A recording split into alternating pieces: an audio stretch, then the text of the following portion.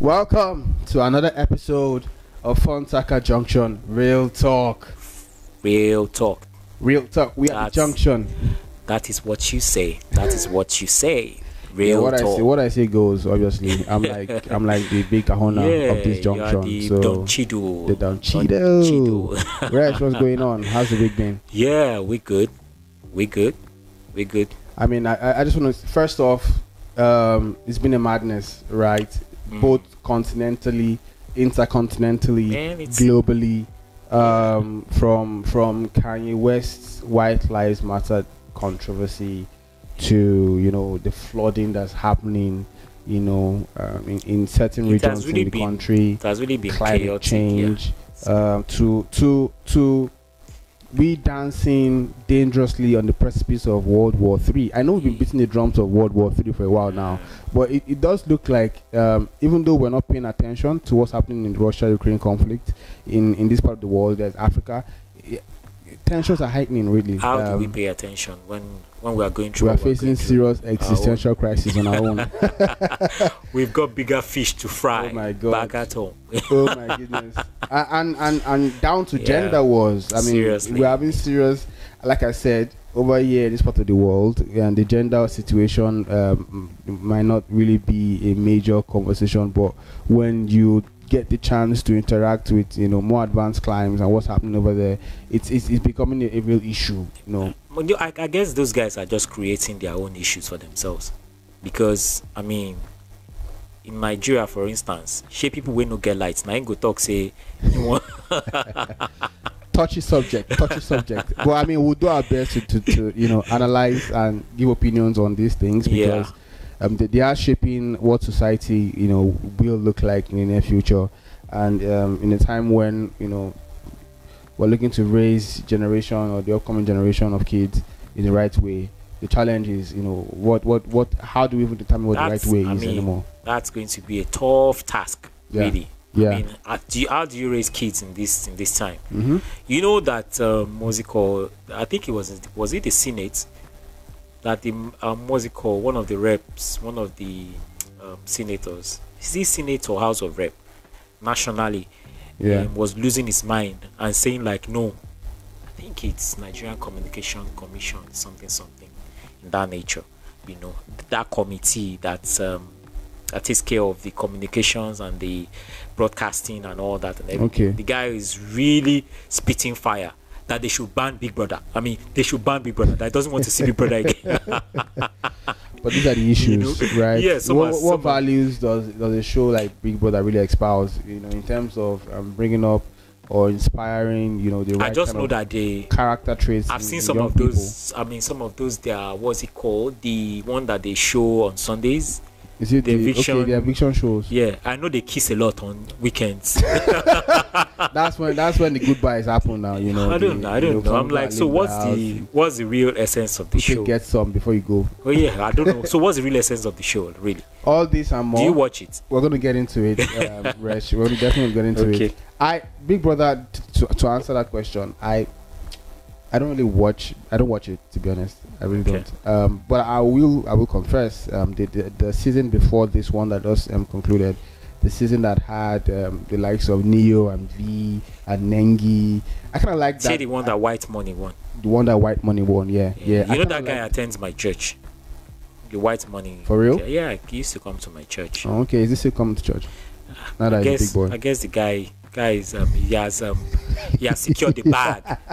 I refuse to accept that notion, Resh, that just because he has some fame and some money, it's not like now, he comes. It's not like he comes really, like that. So he's just one of those guys who just comes once in a while. Breathing. But he's my guy. I know him very well. He's your guy? Yeah, I know him very well. Hook me up now. Hook your brother up. Let me expand. How much did he win now? Let me expand my celebrity, contact naira. list. You know 80 million. the way money finishes these days. So I hope I hope he knows that. No, but was it 80 million cash? I don't think it's 80 million cash. I think they always split that prize money. I don't even know how they share. Oh, okay. Some other thing, and they will now add everything up and say it's 80 million. Okay, but in cash price, it's probably maybe. 20, see what I'm saying? 20, see what 25. I'm saying? See what I'm saying? So I mean, he needs to keep his head level, and know how to spend the money. But here's the thing with Big Brother, right? I almost feel like, for prosperity's sake, it's Posterity, almost do you mean? yeah, for prosperity's sake. Is it posterity or No, prosperity. For Okay, prosperity's sake, okay. it's almost, or for prosperity purposes, it's almost better for you not to win. Big brother, right? Because the guys who seem to last long, have a bit of a longer shelf life in the celebrity scene, are those ones who don't win. Maybe they come third or fourth, and for some reason, yeah, they have that X factor that makes them amenable to society and people love them. But the guys who actually like win, right? I don't know. They kind of struggle to really, retain relevance after the show. I'm not really a fan of the show anyway, because I don't really know the moral values that show gives. I don't know. But let's get into it. Yeah. The first topic that I want to talk about, really, which is kind of interesting, is Kanye West. So Kanye West, for those of our audience who don't know, is currently, the subject of another set of racial meltdown. Kanye is a controversial guy. He's always been in the controversy. Right? Some people call him a genius, others say he's lost his mind. Yeah. I think somewhere in between. Kanye is someone who, is highly intellectual, very creative. There's a side to him that's a little bit maybe confusing. And maybe that's where people draw the lines and bring in topics of him being bipolar and all that. I don't know all that, but of mental illness and all that. But yeah, there are two sides to Kanye West. In the week, there's been a lot of controversy around him wearing a shirt that had a message on it at one of his, I think Yeezy's fashion parade, in Paris. Yeah. Coincidentally, he was Candace Owens, right? Their bodies. No? Yeah, was in that program with that show with him as well, and they both actually wore the same shirts, wearing the same message. Yeah, which is White Lives Matter. Yeah. Right. Trust me, everyone went agog. Why would Kanye West be sort of belittling a movement that was supposed to bring awareness to the black community and to the ills that the black community continue to face? And why is Kanye West constantly taking a piece at the Black Lives Matter movement and making a mockery of the suffering of black people in America? Do you think that this vitriol and this backlash that Kanye West keeps getting on this subject matter is justified? I think if people want to have a very good understanding of what is happening around the world, in this present time, they need to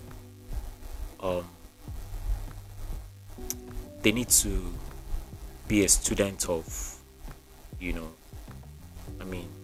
current affairs, and what I mean is that they need to do their due diligence. They need to do their findings by themselves. Don't wait for CNN to tell you what is happening. CNN is extremely compromised. Okay, maybe with the new guy, we've been talking about CNN, and maybe with the new guy that is in the helms now, maybe he's going to come up with something better, because there's been a lot of firing in CNN, okay. And all. There is a CNN Plus. I know I don't know if you heard of CNN Plus. I'm not aware. Yeah, CNN Plus. It was supposed to be a streaming type of service and all, and they ran out of cash. CNN ran out of cash. CNN Plus. There was another. Yeah, they ran out of, resources. Financial resources, and they had to pack up. They had to close it out. Wow. It didn't even take long, really. Maybe like 1 year thereabouts. I don't even know. I don't think it's up to 1 year. They had to close up because nobody was patronizing them. I think they were using this Wallace guy that left Fox News and all that. They had to back up. So bottom line, what I'm just trying to say is that you have to be a student of, current affairs and what is happening. With the Candace Owens and Kanye West White Lives Matter, the question that people were asking is like, when people felt so comfortable wearing Black Lives Matter, why is White Lives Matter why is it such a controversial, what's it called, take, or why is it controversial? Well, they say because white lives have never been threatened. Okay. Oh, so who is saying that? Fellow black people. Yeah, that's the thing. And if blacks are going to be uncomfortable to hear the word white lives matter, then they shouldn't tell anybody that black lives matter. Black lives matter. They shouldn't tell anybody that black lives matter. That's just the situation. That's just the sincere and the gospel truth. No, but we'll look at it from this angle, right? Okay. From people who maybe have experienced, some level of marginalization, some level of victimization, some level of direct, how do I call it? Direct impact of, social injustice. Don't you think that black people are well within their rights to feel like when Kanye West, does these things that he does and sort of make it look like the pain of the black man is not, valid, right? Don't you think that black people have a right to speak out against that? You know what? I listened to the Fox News interview that Kanye West did with Tucker Carlson. And I listened. That's what I was saying. Like, you need to listen out to people. I'm talking generally to the public. Anybody that's listening to this, you need to listen out to people, and you need to kind of feel their own pulse to know where they're coming from.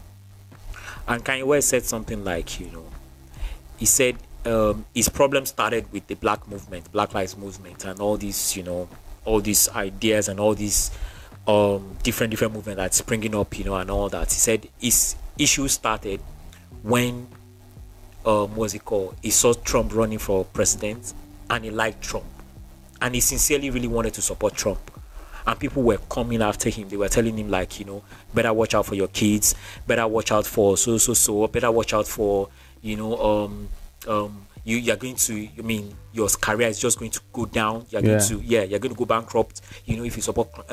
And the guy was asking, like, he doesn't seem to understand, why are you telling me that I cannot support somebody that I truly want to support? And he said that was where his issue started from, and all that. And his wife was really threatening, like, you can't support this man and all and everything. And the guy was like that. For crying out loud, you're a billionaire, Kim. Like, why are you making it, look like, I can't, have an opinion. I can't support, whoever I want to support and all that and everything. So where is my freedom of, expression and all that, really? Yeah. And that's where, and for me, that was what I saw from what he said. And I'm like, okay, I think I'm vibing with this guy. I think I understand what's up with him and all that and everything. So I don't think I have any issue. So you don't believe that, Kanye West has lost it? You think he has a point? Yeah, but what point is Kanye West trying to prove? If I was going to ask you, the points that I've always loved to prove as well. Really, okay. I've always loved to prove that point as well. Really, it was just I told you about the Oluremi Shonaya. When Buhari was running against Jonathan, the first go round, and all. And everybody seemed to be like, you can't vote for anybody else. Buhari is the guy and all that and everything. And me, I'd seen his precedents, and I said I'm not going to vote for him.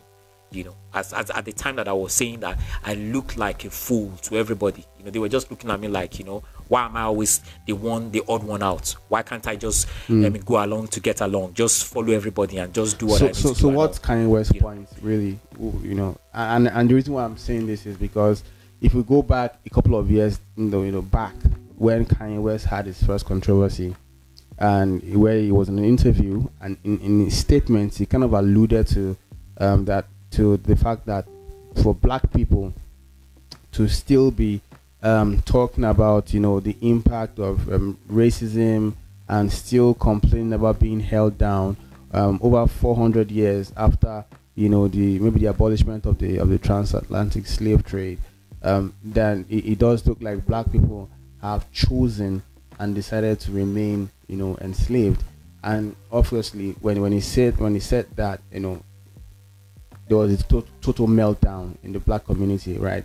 Again, accusing Kanye West of, belittling the struggle of the black man, the experiences that the black people have had. And at that time, Kanye West's message was, listen, if after this much time has passed, and as a race, we still have not gotten to the point where we're picking ourselves up, we're building our communities, we're taking responsibility for our own future, and we're trying to chart a new course. If as over 400 years later, we are still choosing to be the victim, and we are still nursing hurts of things that were done to, our parents of 10, 5, 6 generations ago, then it does look like we are choosing to remain in the mud, right? And it does look like Kanye West is saying, listen, black people should pick themselves up, right, and stop playing the victim and start making the moves, right? But it does look like the black community want to remain in their feelings, want to remain feeling oppressed, want to remain harboring, feelings of victimization, subjugation. And then the moment you try to tell them anything that sort of, makes them a little uncomfortable and makes them feel like they should be doing more for themselves, they immediately attack you and say, you're invalidating, their sufferings. Exactly what you've said, Ray. So I don't think I need to answer anything. You've said it. Yeah, but I was trying to get your perspective, because you said you agreed with. Well, I agree with him. I was trying to understand. No, I agree with him. What you think? Based on everything that you've said now, I agree with him, and I feel like, you see, America originally, Red Indians, we can trace the story of America back to, how the independence, whatever, and all that. America is like a melting pot, where everybody from all over, came. Call it the United States of America. Yeah. Different, nations, come together to become one and all. So there's always been that experience. They've always had that experience. And then the slave trade, that now, they had their emancipation, they got freedom, and all, and they became, part of American history and all, which is a beautiful one. Yeah. The reason why they sit on top of the world today, really, and all that. So for me, as much as, you see, there's always going to be that slight, feelings of, okay, what if, I had it, and all, and everything. And the way I look at it is, when we come back home, the most of them are taken from Africa. When we come back to Africa, yeah, how well have we treated ourselves? Mm-hmm. Do you get? So at the end of the day, really, if these guys, if they are so aggrieved and, and they're saying all this, and we talked about the Ujuanya and the Queen's Suite and all the other day and all. If you guys are so aggrieved that, okay, things are not the way, come back to Africa. You guys come back to Africa. You are free now. You are free guys now. Come back to Africa and, and all. But are there some things that are not, that are a bit to the advantage of the whites?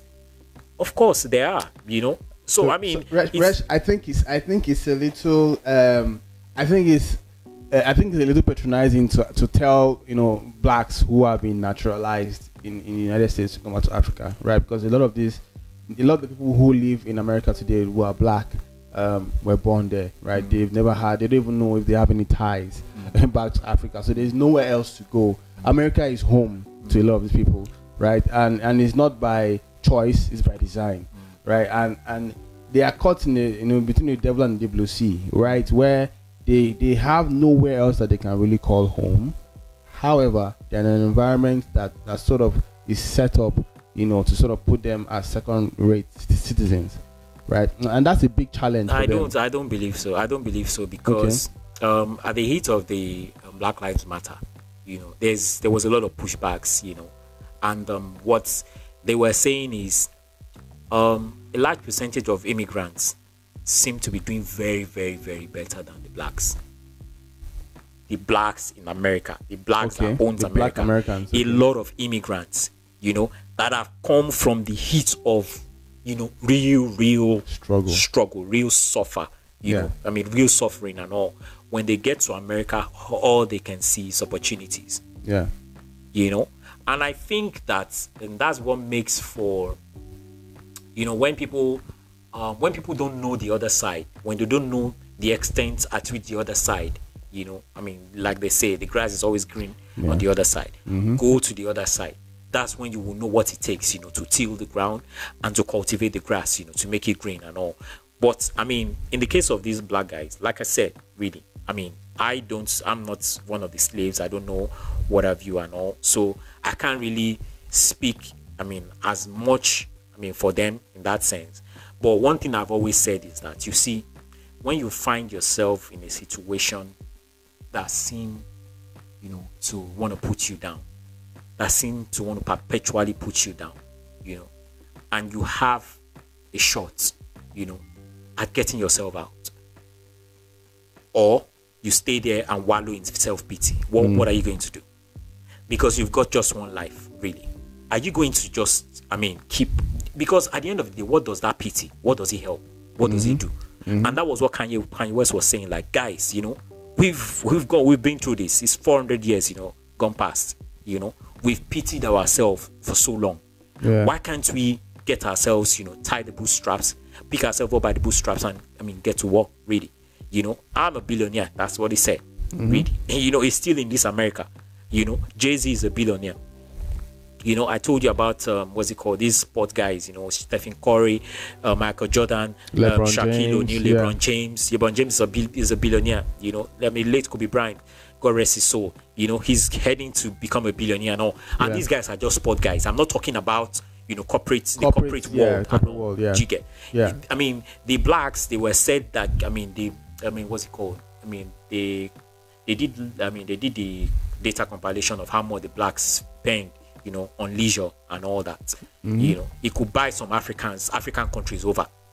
By the time they calculated it for a year, what they spend on leisure and all. That means that to a large extent, if you are spending this much on leisure, I mean, you guys, I mean, something is happening, something is going on for you guys, you know, in that country and all that, you know. So I think for me, you know, because of the way America is formed and because of the way America is shaped, I think the blacks have been, let me try and look for the right word to use, you know. I think they've been placed in a situation where they are too comfortable, you know, and they just want more, really, you know. And for me, I feel like, you see, at the end of the day, really, like I said, you can only cry for so long, really, especially when there is nobody that is willing to listen to your cry, you know, but you can actually do something about it, really, you know. So my question now is, who is going to galvanize the black community or the black race? And I say that because I actually do agree with you. I think this is one of the first top subject matters where I think we are aligned, right? And praise God for that. No, really, because, and I take guidance from, and I listen to Candace Owens' opinion on the Black Lives Matter movement as a whole. I mean, she strongly opposed, you know, the Black Lives Matter movement. Those guys, they are fraud. Those guys are scam. She's called them a fraud. Scam artists. You know, a lot of the money that movement raised in charity was not. Did you see the what's it called, documentary that she's? I haven't seen it. No, it's coming out. It's coming out. Yeah, maybe like 2 or 3 days. Coming out. Yeah, I know she's done a documentary to try to find facts. And figures. You know, over $80 million raised by the Black Lives Matter movement. However, they can't account for it. Did not, you know, feel the impact of those donations. Allegations of fraud, misappropriation of funds, and all that.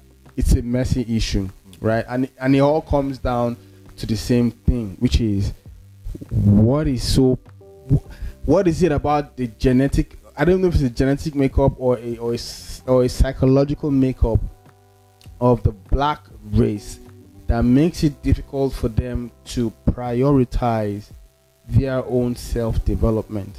You know, Candace Owens read out a couple of statistics of natural blacks in America. That's interesting, right? You know, she said that abortions in 2021 in, I think, was it Florida now or thereabout, abortion rates amongst the blacks was higher than birth rates.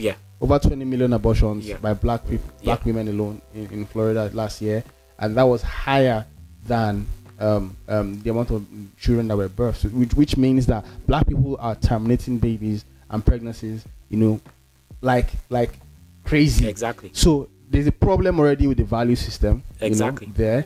Aside from that, black on black crime is more of a menace. Yeah. Than police brutality. Exactly. Right. So black people are killing fellow black people even way more than the police. Yeah. And that's what they were saying. Like, okay, if Black lives really matters, how do you treat yourself? Yeah.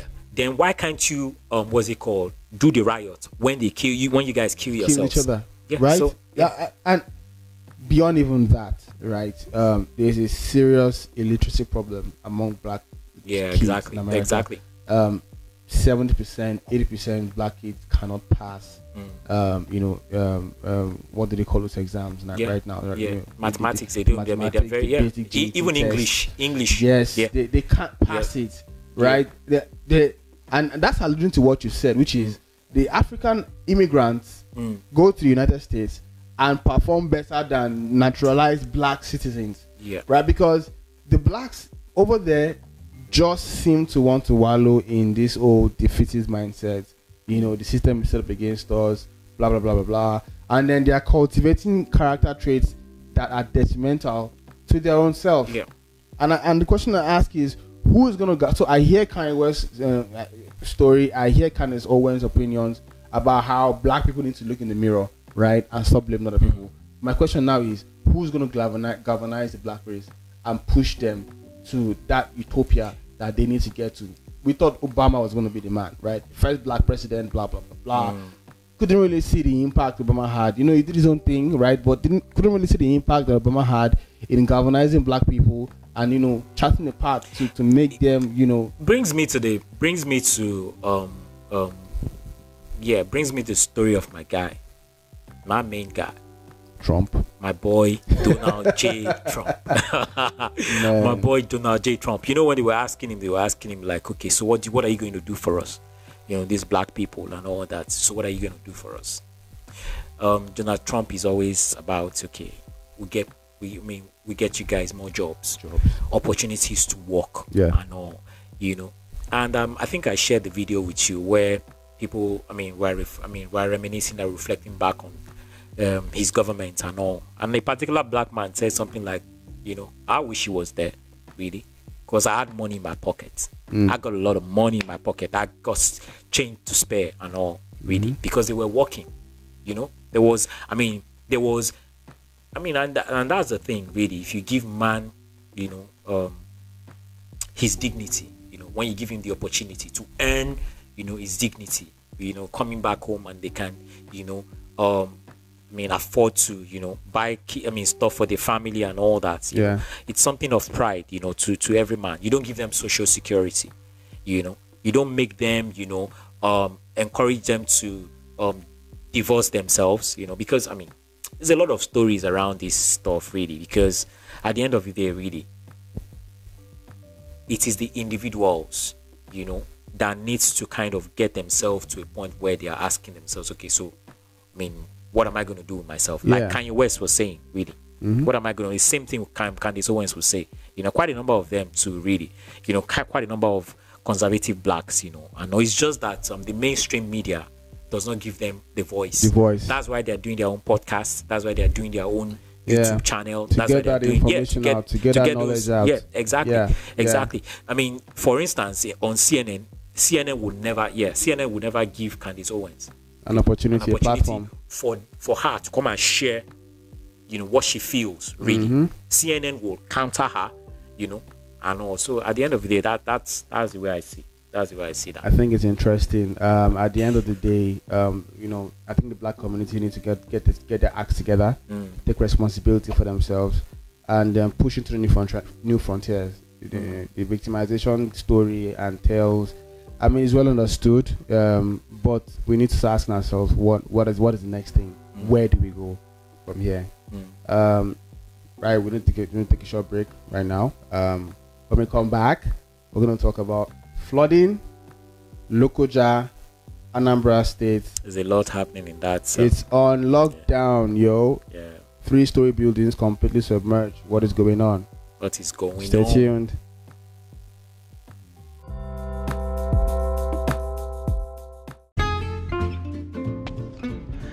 Hi there, beautiful people. It is your host, LA, and I do hope you're enjoying this episode. We would love to feel your pulse as we discuss trending topics. Connect with us on Twitter at FUNTAQA, that is Fontaka.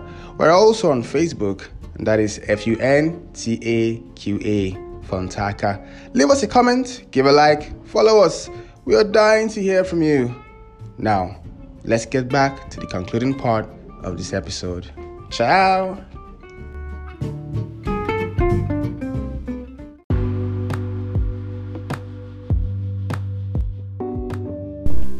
And we're back.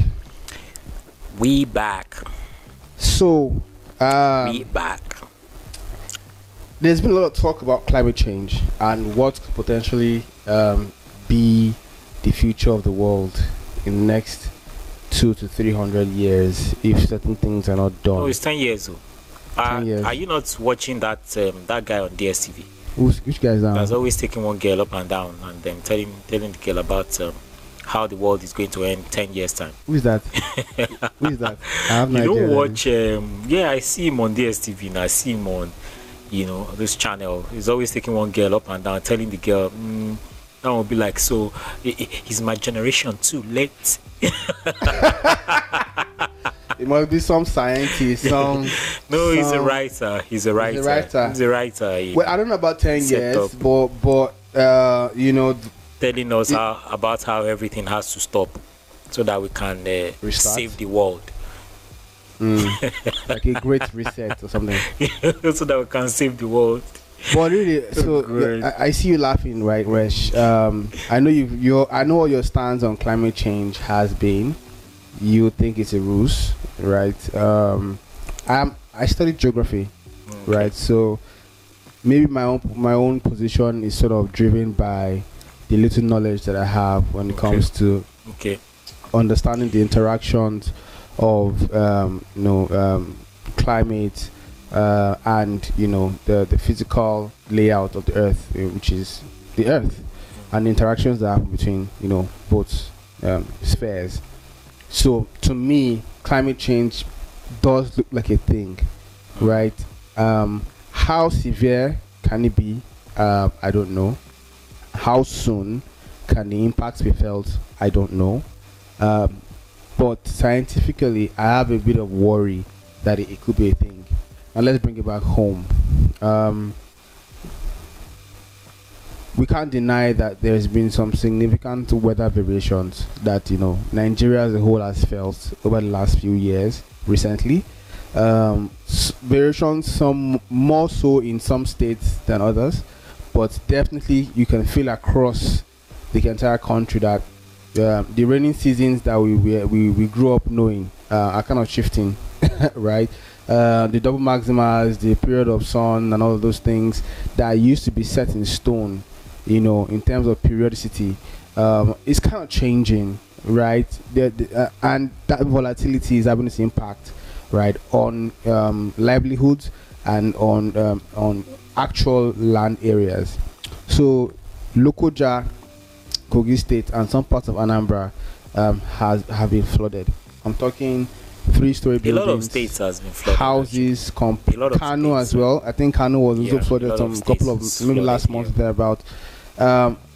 Full houses submerged in water, right? That's a scary sight. When you see a house 3-story tall, houses 3-story tall, 2-story tall, fully submerged in water, that takes me back to Noah days.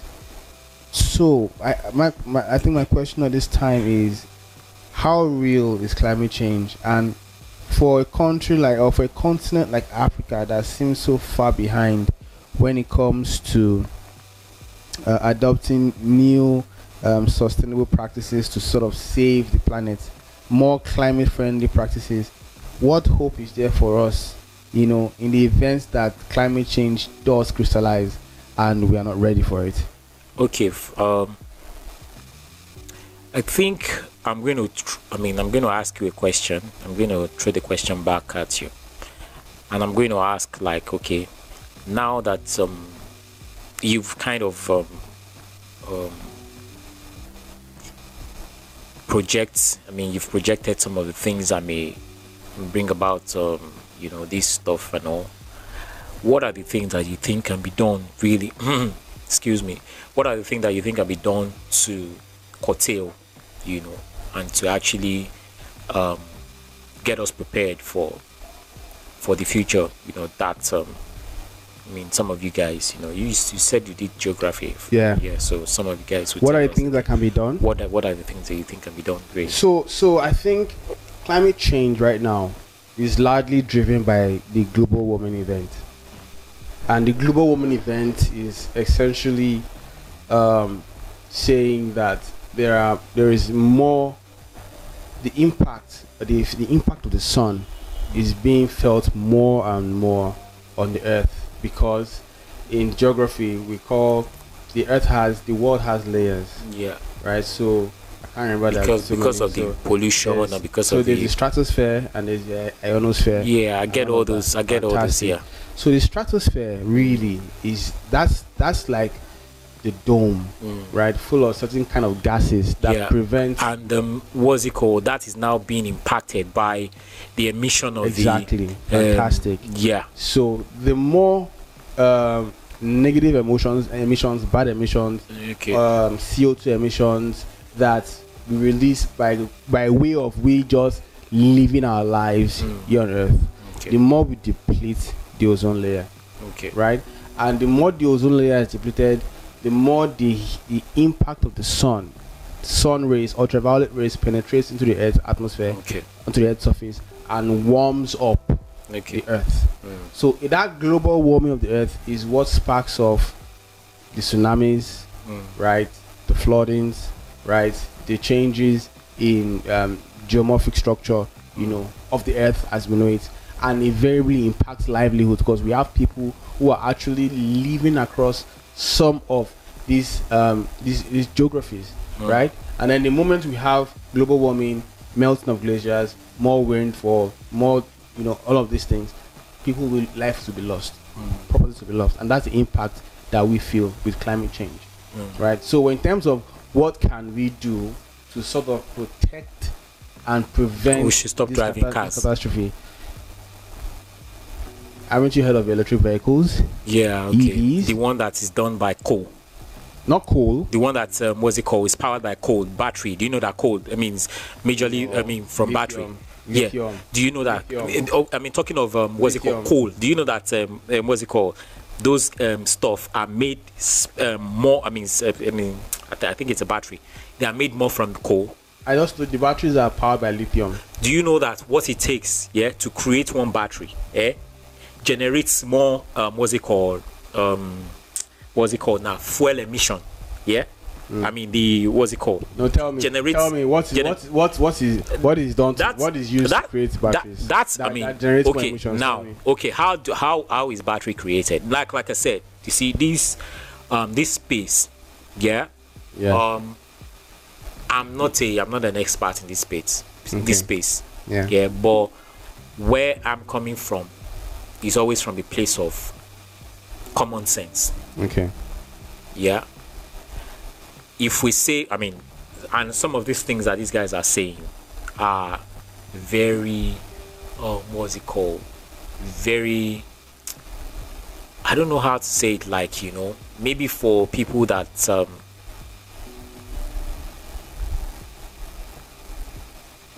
and I don't really I'm trying to I'm trying to pick my words. I also don't think that, you see, when we now begin to get ourselves into a place where we're trying to play God, we're saying okay, this is what's going to happen in the next 5 years, this is what's going to happen in the next 2 years and all, and I'm like, for crying out loud, I think we need to take a chill pill, really. Because at the end of the day, I really do not what's the word now, when it comes to predictions, right? I stay clear of that, right? No one can really tell when what's going to happen, or predict when whatever is going to crystallize will crystallize, right? But I'm talking to the real possible impact of climate change and what it can happen, and will it happen? And yes, I think it is a problem to take seriously, right? And speaking to your point, really, around, I think it's still it. speaking to your point around, you know, how much it takes to create a battery and how much emission that causes, and if that is, But that if is that true. more You, than, don't you think? so, I mean, so yes, you don't know that that's true. Hear me How- out. how hear me is- out. okay. Here's my point of view, right? All over the world, all across the world, mobility is powered largely by internal combustible engines, right? Yeah. That are powered by fossil fuel, and these engines emit, right, CO2, methane, and all of these harmful gases as they are powered, right? When you look at the layout of CO2 emissions across the globe, especially in places like South America, Africa, Asia, you know, the Middle East, Do you where, know the people that emit where the a most, lot of do this you know the people that technology emit the most is CO2? America, right? No, it's not America. Where? China. China emit the most CO2 in the stratosphere. Based on what? And based on their manufacturing, they have a lot of manufacturing, what's it called, now in China. Fantastic. And you see, for me, really, you see, I mean, when it comes to this, I see it as scare tactics, you know, like, you know, people, I mean, I think we've talked about this global warming stuff. We've talked about it on one of our podcasts. You know, if we can go back, I'm sure we can find it. And my sentiment has always been like, you see, I don't like to listen to people that, I mean, try to act as if they are God. I can remember one particular lady that was talking. I'm going to share the link with you and all. And I think it was talking about, I think it was climate change as well and all. And the lady was like that, we're going to have to start to shut some things down and all, because we are the science. That's what she said, really. She said we are the science, and as a matter of fact, he said they realize that some people have, or some bodies are beginning to say maybe what they are saying is wrong and all and everything. I said they've partnered with Google, you know, that Google should begin to, I mean, block all those stuff, that they should remove it from their ranking and all, they should remove it from their data and all, that everything that UN is telling Google, that Google should bump it up, you know, and all that. Most of the time, the guys that are coming out with a contrary opinion are well learned too. They are professors. They are guys that are also that that have gone through the through the education system, and they know exactly, well researched as well, and they know what they are talking about. Why don't you want a contrary take? Why? So what is the contrary take to climate change? Yeah, but I mean, this what they're saying is that as it is now, like nothing. I mean, like I said, I don't want to be speaking, you know, without, I mean, you having seen some of those facts. I think some of those some of those facts. And I think what we should do is maybe next week we can revisit this because I'm not privy to this climate change stuff that I mean it just came up, and it just came up and we said we're going to talk about it. For me, what the guy was saying was like, the way the earth has a way of kind of refreshing itself, really. And based on research and based on precedents and based on the things that had happened before, nothing like what everybody, all this scare tactics that is happening now, we have to shut everything down, things are not, and all that and everything. And if you look at it, what type of capacity do we have in Africa, that can carry this type of utopia that these guys are talking about? They're talking about and all and everything. Do you know what it means? You're going to have to plug your cars. You are going to have to phase out all these fossil fuel cars and all, phase them out of the and all, and then we are going to now have electric what's it called, electric charging points at every street and all. And I'm like, okay, fine. I mean, the system that you guys have there seems to be working. You know, there is a way that you guys can do it, which is fine, you know. But when you now put the burden, you know, on everybody, you know, and you are like, okay, we have to do something, you know, to save the world. And I'm like, who are these guys? You know, well, I mean, you are not God. You know, how can you save the world? You don't even know if you are going to wake up tomorrow. I want to save the world. How are you going to save the world, really? You know, everything that you've been able to know, and that's where I'm going to go a bit spiritual. You know, everything that you have been able to know is by, you know, divine providence that you're able to know most of the things that you know, really. You know, so I mean, why do you feel the need that you have to do something supernatural, you know, to get, I mean, everything going and all? How did you even come into this world? How did you know? How were you formed? How did you come into this world that you want to save, really? And for me, what I'm going to advise is, you see, the much that we can do, really, is to be responsible people, really. You know, by being responsible will mean that, okay, fine, if, for instance, I mean, in Nigeria, for instance, how do we treat our environment? You know, where do we, where do we dispose our refuse bin and all and everything? Those are some of the things that we need to hold ourselves accountable for. Do we have a place where we take all those debts, where we put it and recycle it and all and everything? So okay. You get? So let's bring it home now. When we talk about, like I said, the news from Kogi State, there's a lot to connect. What do you think? What can be done to avert crisis like this? Bringing it home, since you think that this is not necessarily a climate change impact. So how can we avoid, in your opinion? I mean, since you're not a engineering or town planning expert or whatever, but in your opinion, how can things, because lives have been lost, properties have been damaged, how do we avoid situations like what we have now in Kogi, Anambra State, Kano State, with severe flooding? But did you see what happened in the excuse me, did you see what happened in Florida recently? Hurricane Ian. The hurricane, yeah. There's, is it hurricane? Yeah. I mean, there's this gust wind that typhoon and all that, and I mean, people submerge, houses submerged. And what happened to them? Are they not well organized country? Don't they have good drainage systems? Don't they have good road system and all? Those places are places that have historically been exposed to extreme weather. Exactly. So the natural disasters, you know, it's more like a given. It's always going to happen. But ours, which is what I'm saying, like ours is more of artificial disasters.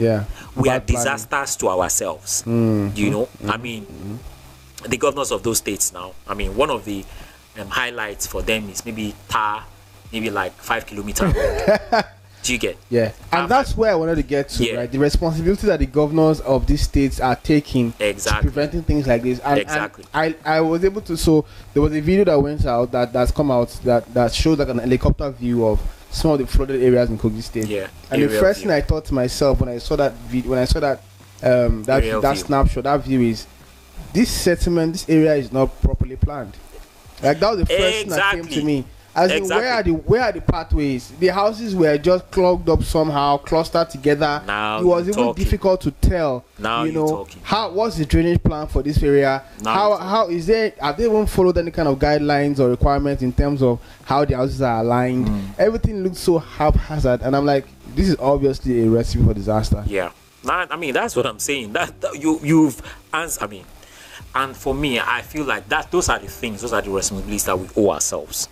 You know, I mean, but I mean, there's so many things that we go through. So I think we can say that in this case, while we don't suffer a lot of our flooding incidents is necessarily not related to natural disasters. Ours is artificial. Ours is just our own negligence and inability to get our things right, and that's putting us in harm's way. Ours is artificial disasters, and those are the things that we need to check out for. Those are the things that we need to be responsible. And that's, you know, I've always talked about the governors. I've always had big qualms with the governors of the states in Nigeria.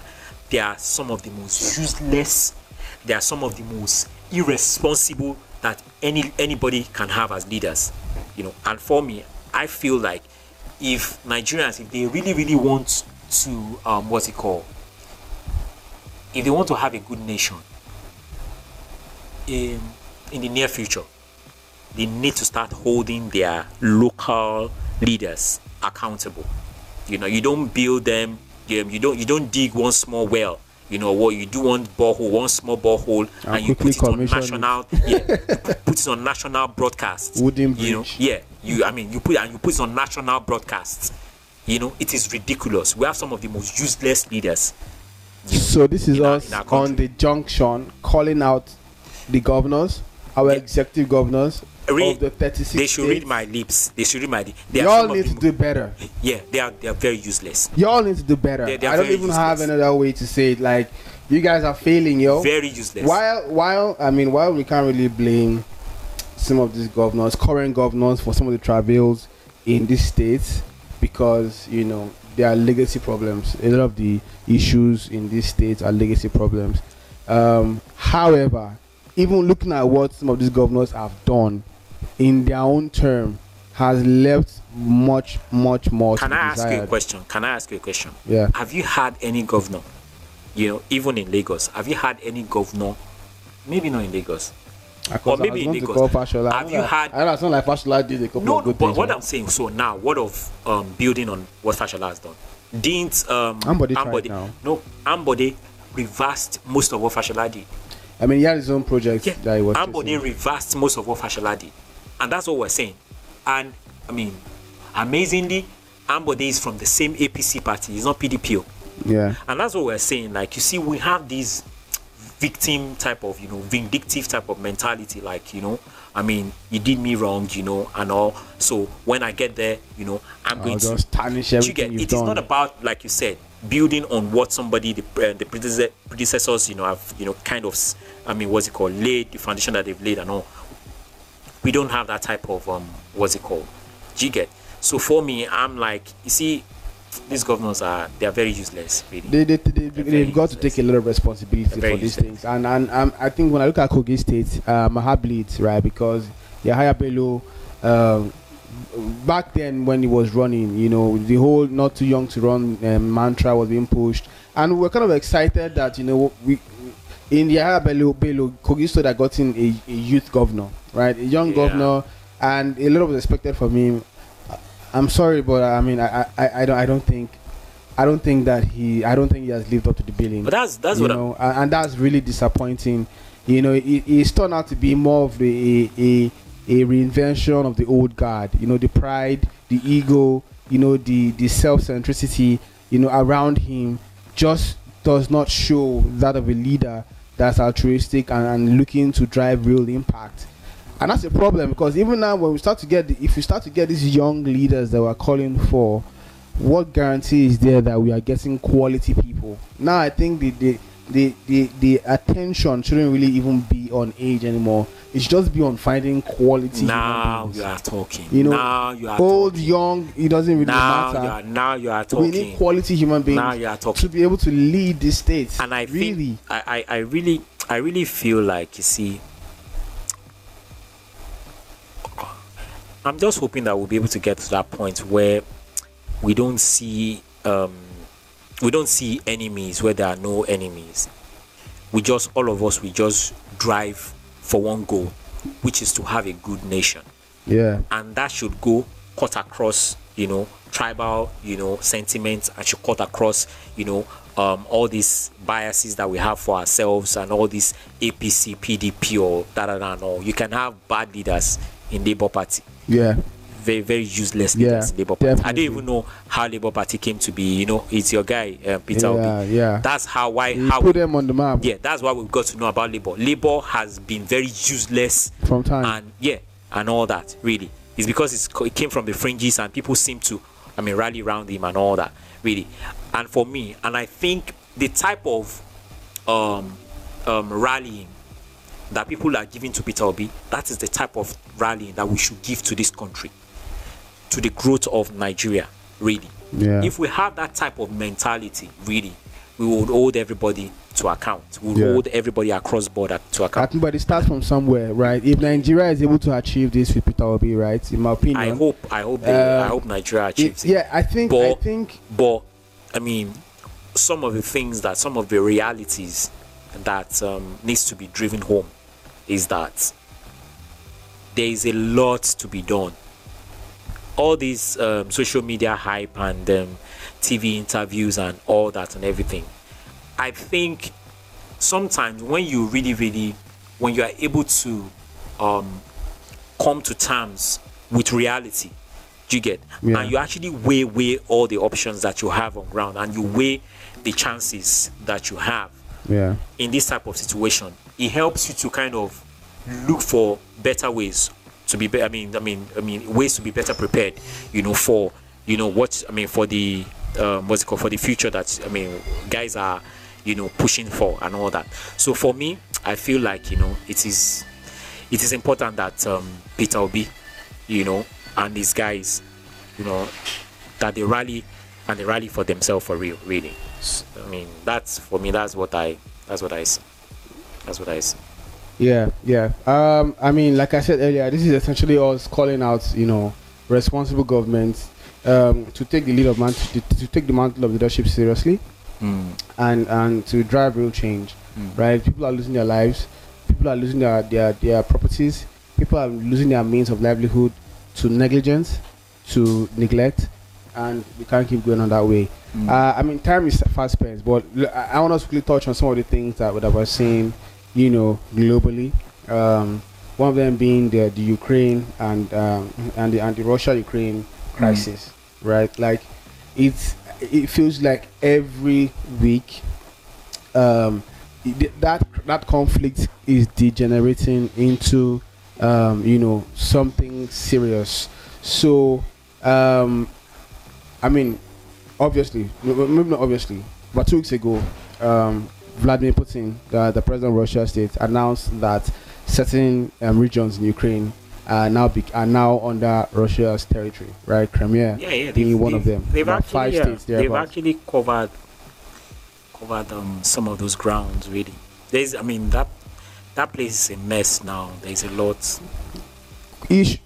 Statements. Some people say, "Oh, Russia have it covered." Some say the Ukrainians have pushed the Russians out of those regions. We don't know what the true state on ground is, because different opinions here and there. But what's actually more worrying is that over the week, Ukraine's president Zelensky essentially called out to NATO and has asked them to take preemptive strikes, nuclear strikes or missile strikes on Russia because he believes that Russia at this point of the conflict are now seriously considering nuclear weapons on Ukraine, and is calling on NATO not to wait until Russia strikes and then retaliate, but to essentially take the initiative and attack Russia first. Now, this is now dancing on dangerous territory now, where while no longer the rest of the world can just look away and focus on their own selves and say, "Oh, Russia and Ukraine will figure it out," because whatever makes NATO, right? And NATO is not just the United States, like it's an organization of 68, 70 countries. Whatever makes NATO take a strike at Russia essentially is going to open fire on all NATO member states. It's going to become a colossal battle where 30, 40 countries are actively involved in a global wide-scale battle. And that's for me is already a precipice of World War III. Something that could affect a lot of our people, especially those ones who are already moving, to the UK, moving to Canada, moving to all these countries. The last thing you want to do is relocate and jackpot to a country that becomes a part of the World War. What do you think is going on? Russia, they have their own side of the story. Ukraine have their own side of the story. And if you see what happened with Elon Musk on Twitter, when Elon Musk was asking if these guys, if they want to, what's it called? If they want to,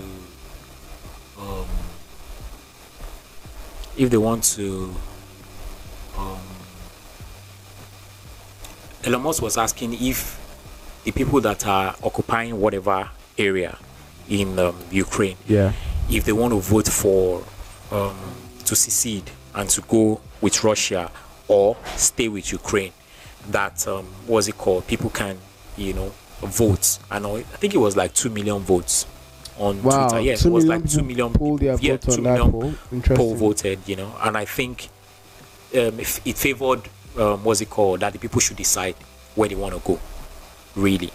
And Zelensky was saying like Elon Musk was supporting Russia and all and everything, and for me, I just feel like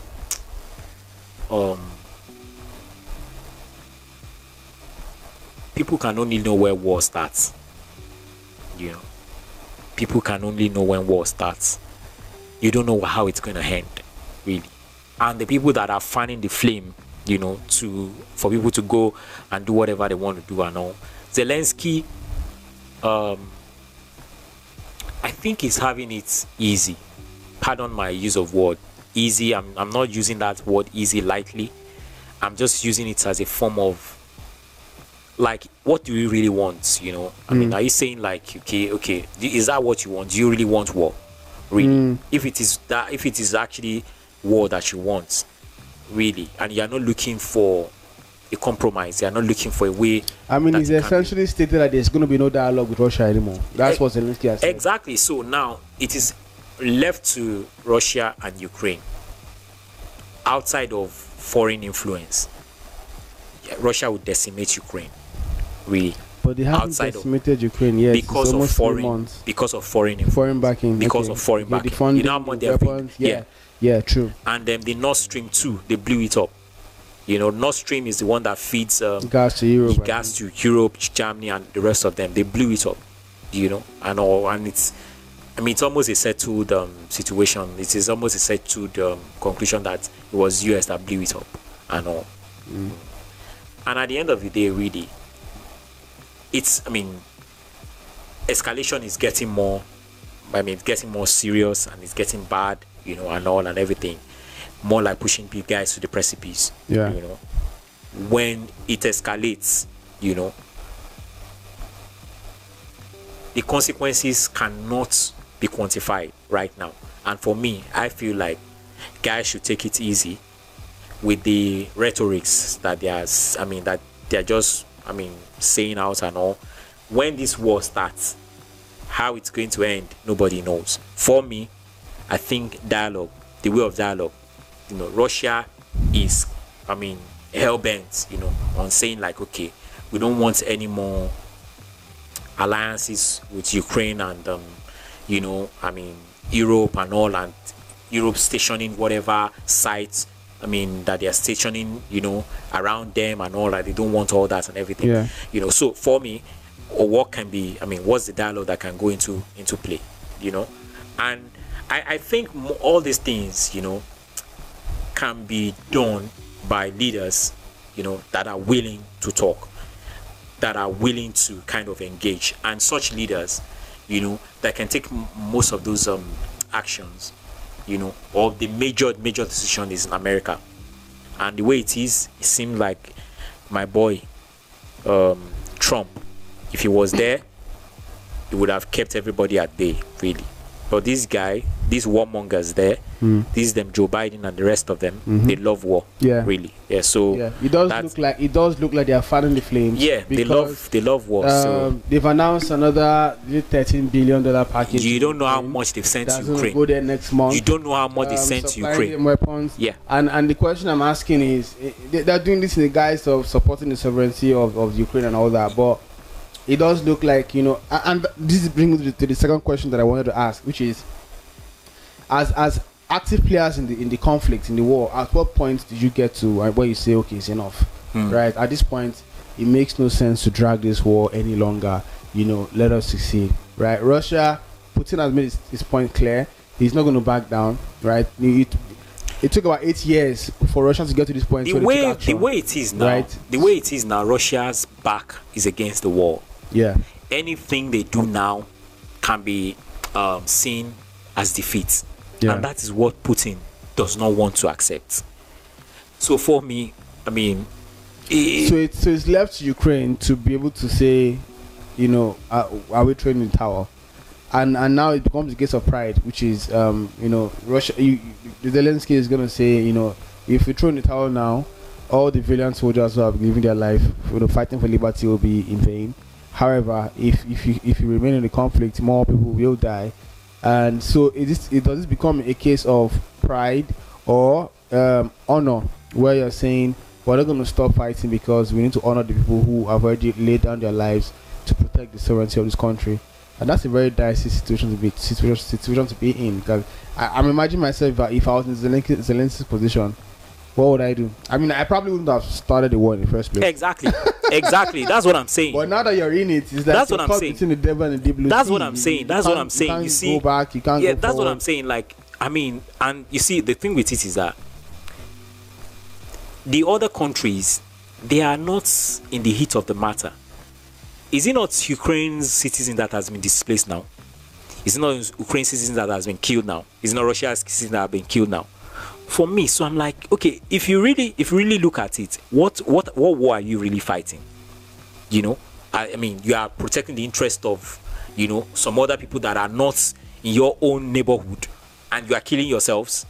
Do you get? I mean, these guys speak the same language, for crying out loud. Ukraine and Russia. Yeah, they speak the same language. I'm like, do you get? So there can always be a way, you know, that you guys talk to yourself. And this thing is always, I mean, it's everywhere really. If you look at it, is this pride of, you know, I mean, I want to be my own boss, you know, and all and everything. But for me, I feel like there should have been a way that this thing has been kind of talk over it, you know, and just de-escalate, you know, issues, and, you know, just move on. But from the look of things, I feel like he was pushed to it, you know, really, and there is a lot around it. Bobola Ruse, there is a lot around it, and I believe that maybe we can come back, to it really, because if you look at one of the fights that one of the things that they used to impeach Trump, maybe the second time, I don't know, maybe the second or third time, was that he was they caught him, on the phone speaking to the president of Ukraine, Zelensky, and was asking Zelensky to look into some transactions that the US government did with Ukraine, you know, that was purported to compromise. I mean, that purported that Joe Biden was compromised, you know, because some of his families were involved in some of the kickbacks, you know.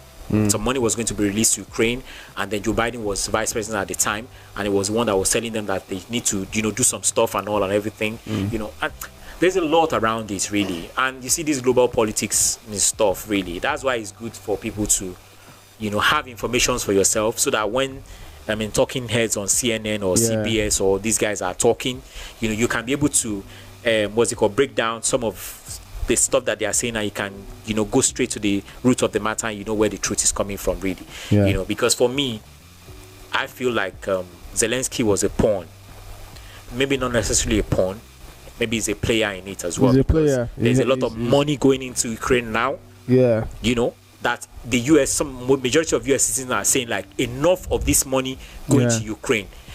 We have crisis in America to fix the crisis in America. Gas pump price is up. So many things are, you know, food prices are up.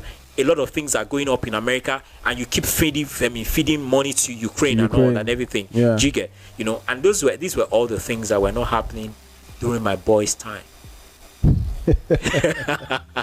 No, so open to align with your point of view on that, because when I look at the crisis, I do not see. I should kill chicken. This no, particular. no, not because I should kill chicken. not because I think Trump is better than anyone else, but because I honestly do not see, when I look at this crisis, I do not see the United States stepping in and dousing the situation. I do not see them stepping in and being that third voice that sort of put a stop to this anarchy and prevents it from escalating.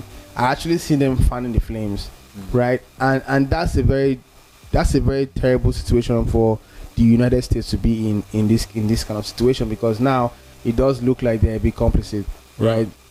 And trust me, all these Western countries, they'll be the first to claim that they support country sovereignty and all of that. But they're really just doing that because of what's in it for them. And on the onset of on the surface, you might never really know, or you can't really see what's in it for them. There's a lot but trust of kickbacks. Me, there's something. There's a lot of kickbacks. Yeah, there's something in it for them that makes them to be involved in promoting all of these wars. And sometimes I try to hope that it's beyond just money. Sometimes I try to hope that leaders would not put the lives of millions of people at risk because of you must be kidding me. Just because of you must be kidding money. Me.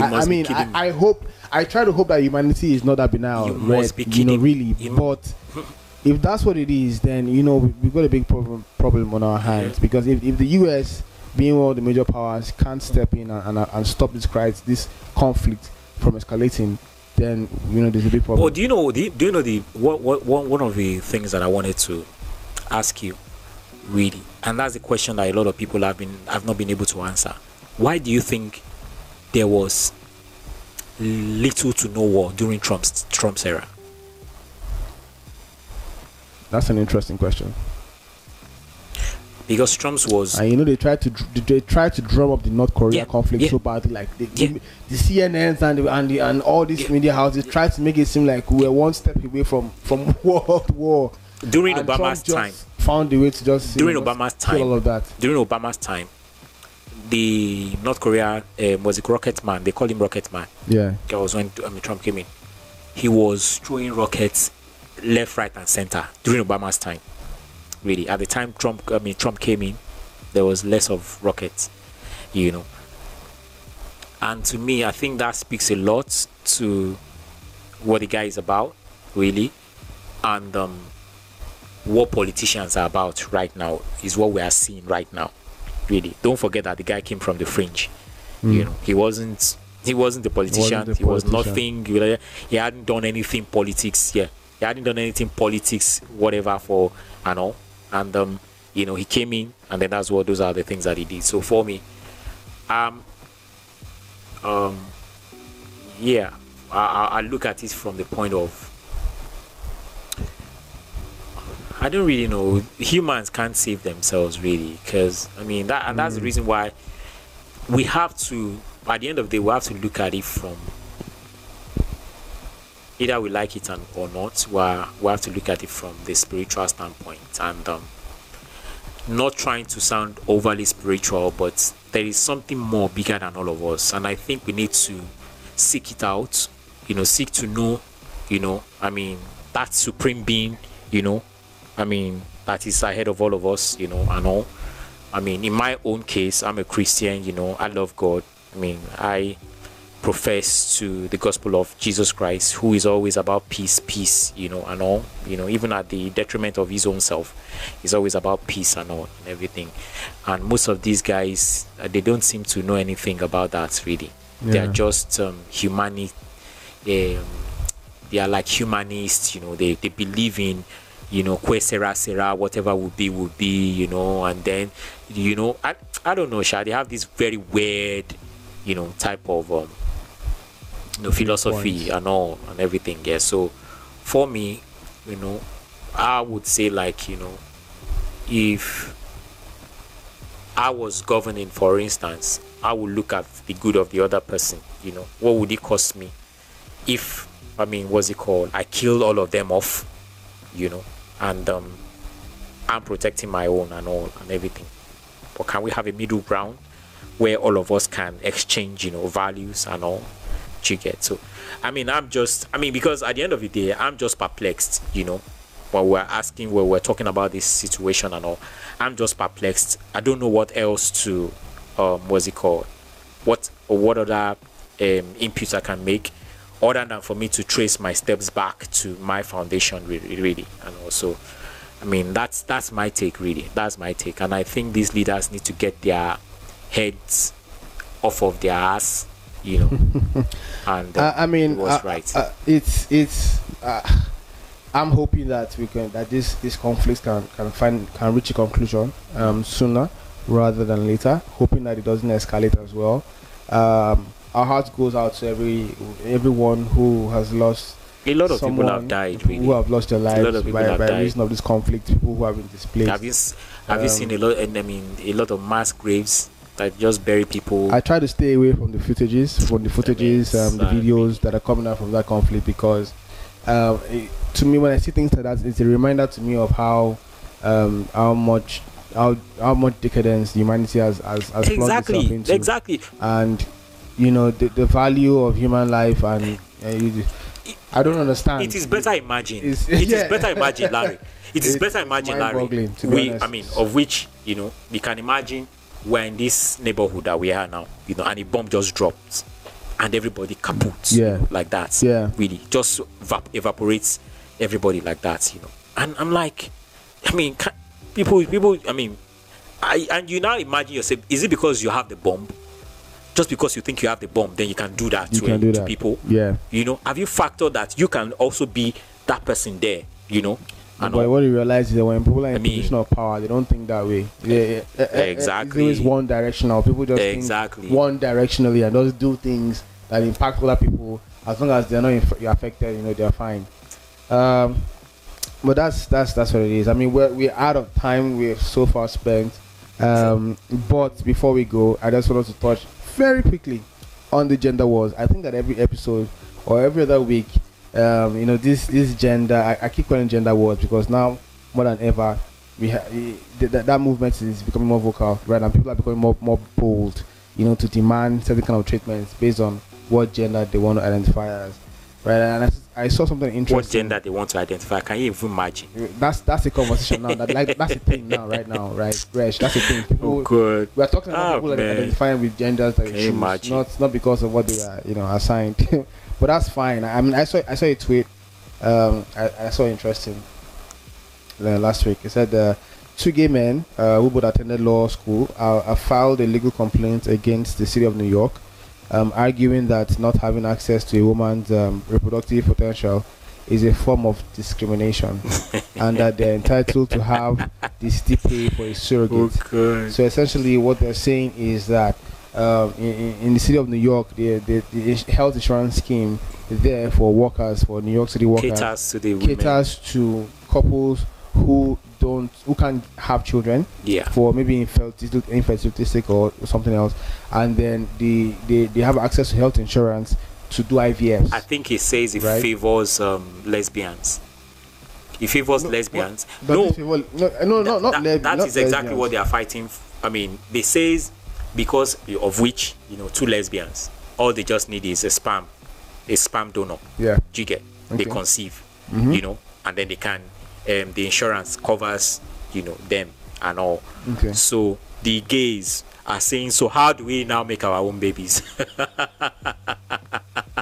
No, so what I understand by their complaint is that while the health insurance scheme in New York allows for couples, maybe lesbians, like you said, exactly, that's what I'm saying, to be able to do IVFs, to have children.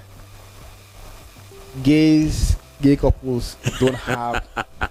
The city of New York's health insurance scheme does not give them. It doesn't cover them. Yes, doesn't cover them for such kind of treatment, and they're essentially suing or filing a legal complaint against the government for that, because they're saying that for the government to not pay for that service for them, they are discriminating against them and their rights to have access to another woman's reproductive organs to have children. I'm confused. Did you exactly? Exactly. Confused. I mean, can you see? Can you see? Country for me. Can you see how degraded humanity is right now? Can you see how So not only are they not fighting for the right for them to marry same sex, they now want to fight for the right to use women's bodies to have children that they can't have, that they cannot have because they've decided to follow some weird exactly sexual orientation. Exactly. So I'm kind of like where does it stop? You give them an inch, they probably take a kilometer or something. Exactly. So for me, I don't know, Sha. I just feel like these guys, they've it's a situation of it's a case of when people don't have anything to worry about. Yeah. They now go and look for something to create. But isn't that the human tendency? Yeah, really? That's comfort comes in. Yeah. Like the Maslow hierarchy of needs, but at the very bottom, your survival is what is the most important thing. Yeah. And once you achieve survival, you start to chase for things that give you some kind of self-worth. From self-worth, once you achieve that, you start pushing for things that make you feel like self-actualization, and then you start pushing some other things around, making you feel good, feel proud of it about yourself, because you've essentially attained all the survival things that you need. But so for us here in Africa, we can't have this kind of conversation because we're still battling, like I said, existential crisis. We're in survival mode, so we can't even reach that level where we start asking for some crazy kind of things like what these guys over in advanced economies are asking for. But like for me, I've always, and I think, for me, it is some kind of a sober reflection for me, really, because like today, we have talked about war. We have talked about the extremities of war, and then we're now talking about the moral. War too has got to do with moral and all, and then we're now talking about these gay movements and the rest of them and all, and the way I also look at it is like, when people are so self about their self, when they are engulfed in their own self, and they worship themselves, that's what brings about all this nonsense, really, and for me, I'm saying, for me, I'm not pushing it on anybody. I say for me, my guiding philosophy has always been biblical, really, and the gospel of Christ, which brings you to a point where you begin to take a second look at situation, and you take a second look at how you're going to act with people, and you take a second look at what is moral, what is the real moral right standing, where you kind of you treat people. For me, I don't know what people see in a man, me that is a man, after I have seen all the features of a lady, and how they look and how beautiful they look and all. I don't know, I just feel like there must be something more to it, than just us looking at it from maybe like they just feel. So are you saying it could be a spiritual influence? Yeah, that's what I'm saying. There must be something more to it, than just us looking at life as maybe just one, what's it called, Big Bang. All of us just found ourselves here, and so we have to keep the world. We have to make sure that we keep the world. We have to save the world, and all. Do you get? We have to save the world, and then if we are not saving the world, we are killing ourselves. Believe that we can save the world. Yeah, if we are not saving the world, we are killing ourselves. If we are not killing ourselves, then we are marrying man. Man is marrying man, and then you are now, looking for what's it called, access another woman's womb to make a baby for you. Don't you think that? Can't you see how chaotic? Yeah, these chaotic. Three things that we're talking about. Can you see how chaotic it is? And then somebody will now tell me like there's nothing more to it. Yeah, I feel there's something more. And to it. I think that a lot of the things that enable this current, I'm careful not to use words to describe it that could be offensive to the people of this persuasion. But a lot of the things right now that is influencing this movement is the fact that when you look at leadership at the leadership level, we seem to be having a lot more of liberals, right, who are kind of in a position to encourage a lot of this behavior. Yeah. The conservatives have somewhat been relegated, sort of, Can't you and see? their voice has been lost. And that's what's really, empowering a lot of these. Did you see strange? Did you see changes? Joe Biden's health minister? I think health minister. I think he's health minister thereabout, or he's one of the high-ranking. Do you know that he's transitioned? He's a man that is now wearing skirts. He's health minister. Do you get? I mean, look at it. Look at it. If it is in that type of high, what's it called, cadre. If it's at that type of high level, what do you now think would happen to, what's it called? So for me, there is more to it, and I feel that these guys are just, their values are so warped, so out of, and also, I believe that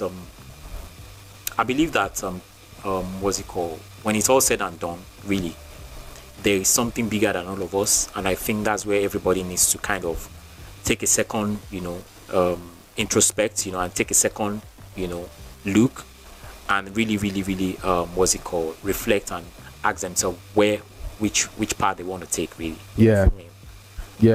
Interesting times. Yeah, I'm not going to be, with the way it is right now, with the way it's going right now, and I think people need to get more bold, whatever they believe in, and somebody said even if the gospel of Jesus Christ was just an ordinary story, then it's a very good story, because you see a man that just heals people, look for how to make everybody comfortable, treats everybody with love, and I would go with somebody like that, really. I can tell that you are in the apostolic mode today, right? Exactly. No, but Larry, everything that we have talked about, pushing now, some spiritual agenda, but all episode. Well, somebody can say that. I don't give two craps. But the thing with it is that everything that we have talked about now, at the end of the day, you realize that we can't really answer most of the questions. Do you get? True. So for me, I'm kind of like, okay, fine.